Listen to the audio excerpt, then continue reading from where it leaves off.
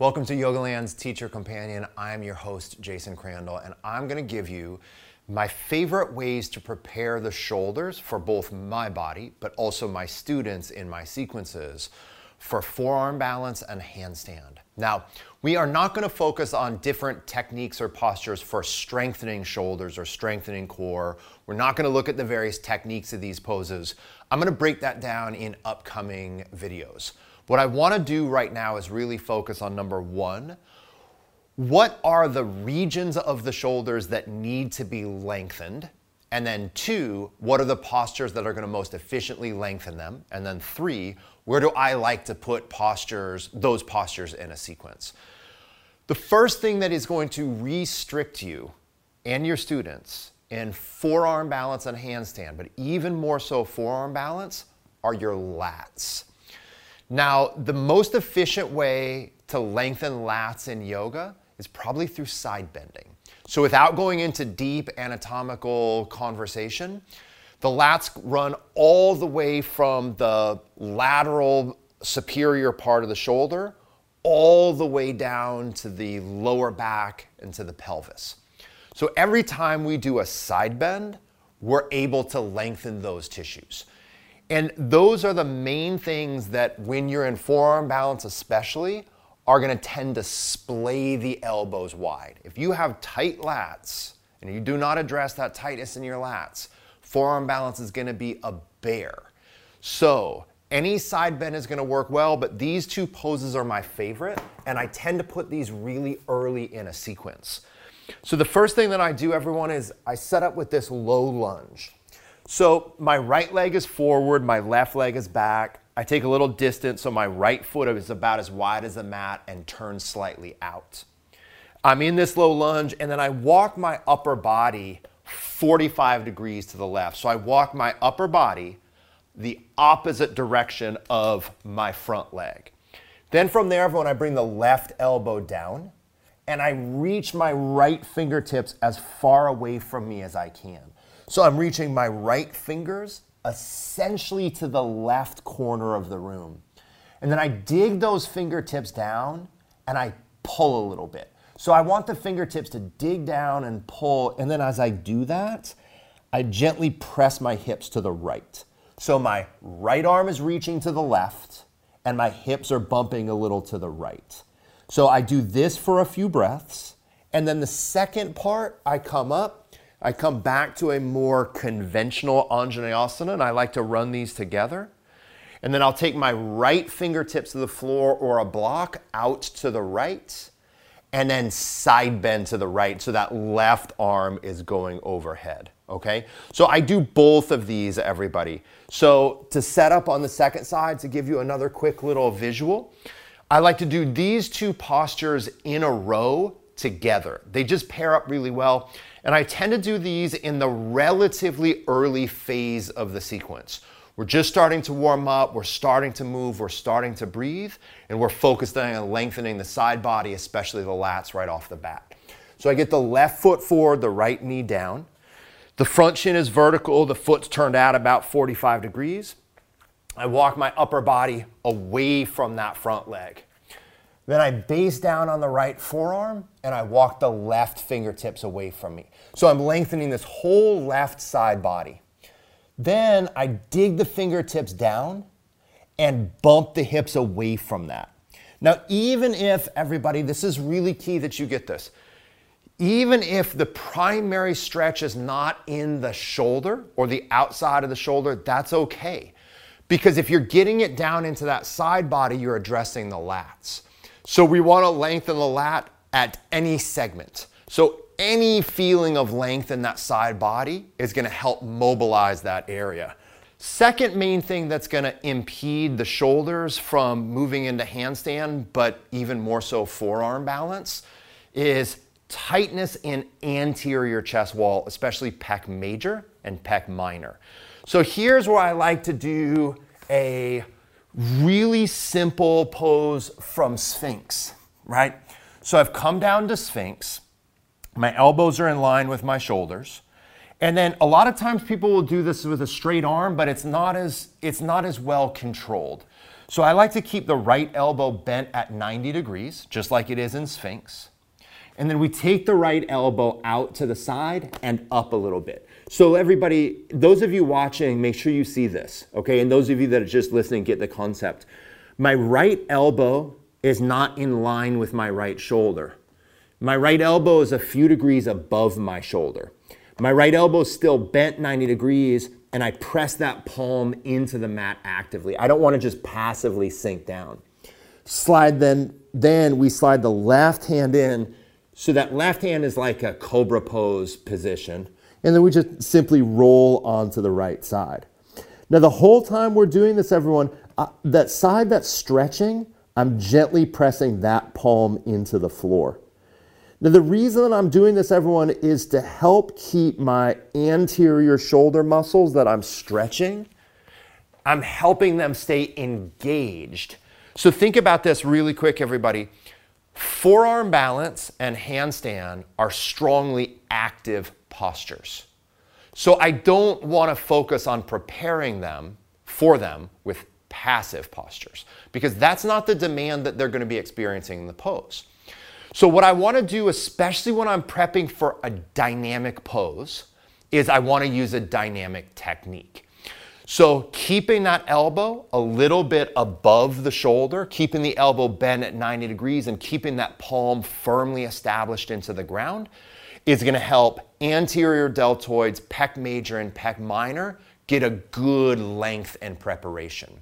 Now, the next thing that we need to address, the other thing is, everybody, I will put this usually early in a sequence or right before forearm balance, okay? This is also a really great preparation for any shoulder flexion pose.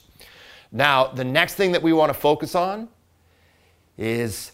are the triceps, okay? Now, one of the things to remember is that your triceps don't just straighten the elbow. Your triceps also extend the shoulder joint, meaning they take the shoulder joint down and back behind you, right?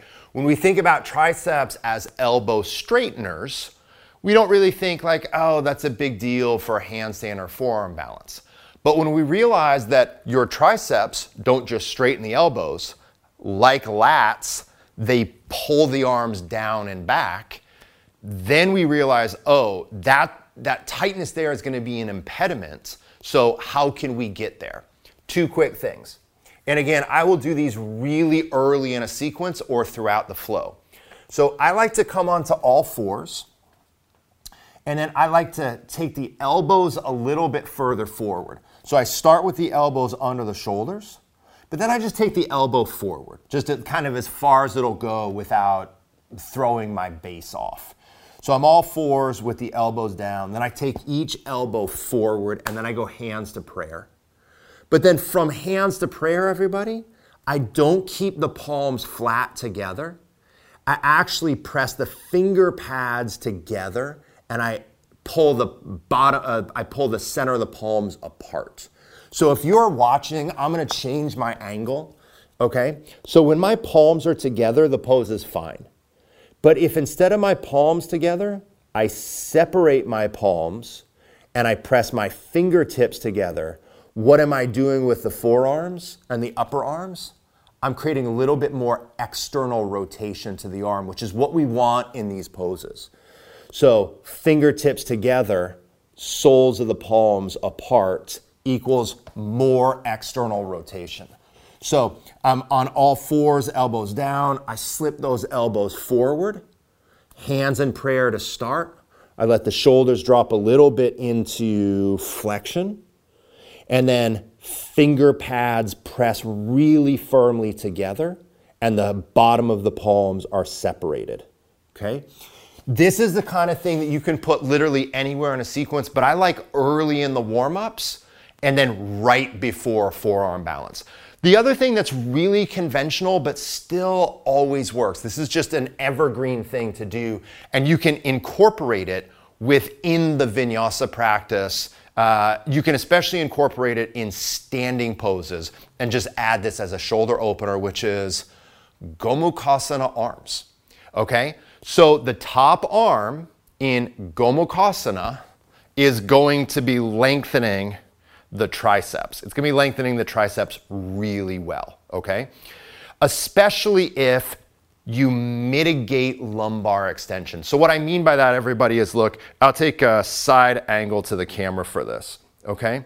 So if my lower back does a lot of the pose, right? If I arch my lower back a lot, then my shoulder, my top shoulder, doesn't have to actually work quite as much. My top shoulder is getting vertical. My top elbow is getting vertical as a function of my lower back extending, not as a function of my shoulder flexing more.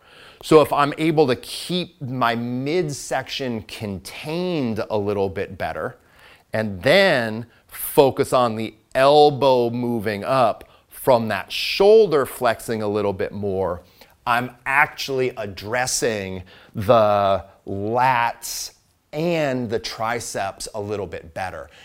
And you understanding not just that we're doing shoulder openers, but the shoulder openers that are targeting the parts of the body that are restricted in the pose, I think is really important. The next thing, everybody, which is so easily overlooked, which is when your arms go up for handstand and forearm balance, your shoulder blades have to move away from each other. They do what's called lateral rotation or upward rotation. And if the posterior deltoids or the rhomboids are really tight, that's super hard to do. So there are two super basic conventional yoga shoulder openers that get to this stuff really well. And like the last pose, we can just drop these in anywhere, but I like to put these into standing poses. So let's say I'm teaching a vinyasa practice and I know I'm going to focus on handstand and forearm balance. Then in the standing poses, I'm going to incorporate the following shoulder openers. The first one is what you do when Garudasana typically doesn't work for you. So what I mean by that is one arm stays straight, it goes across the body, the other arm just gently pulls it in, okay? Now I give this, and you might give this as an alternative for people in Garudasana all the time, which is the next pose. But the reality is this pose actually abducts the shoulder more than Garudasana. So when we do this version where it's just this posterior shoulder stretch, this gets to the back of the upper arm better. So when my arm is straight, my right arm is straight, it's coming across the body, the left arm is drawing it in, I'm getting a really good posterior shoulder opener, especially on the deltoid, okay? So the posterior deltoid. So don't overlook this. This is such a good pose for anything, but especially in preparation for those shoulders going up. Because those muscles down there, if they're tight, they're going to be pulling the shoulder down and back. So part one, we keep the bottom arm straight. Part two, we do a more conventional Garudasana if it's accessible, not if it's acceptable. It's totally acceptable.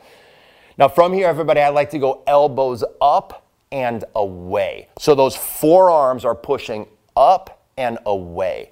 This is helping those shoulder blades broaden, which they need to do to get overhead, okay? Now one final pose. This pose to me is perfection, especially for forearm balance, because it is almost forearm balance, but it produces the right leverage to stretch all of these things.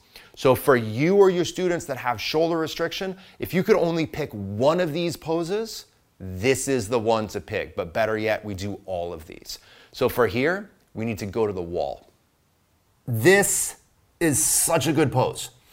And the nice thing about this, everybody, is it's not only a really great preparation, it's also a great alternative for students that are still struggling with forearm balance, and it gives them something to do once you've gotten to the wall, okay? So what you do, you can think about it as dolphin or pigeon at the wall. So what you do is you take the hand on the baseboard or just against the wall, whatever you have, Thumb facing up, fingers pointing out. This is gonna help the forearm and therefore the upper arm stay externally rotated, okay? So we just do this with both hands. So my shoulders and my elbows, or my elbows and my forearms are shoulder width apart. My thumbs are turned up, my fingers are turned out. Then from here, and I would usually take the yoga mat with me, okay? So forearms would be down. And then from here, everyone just does a normal downward facing dog.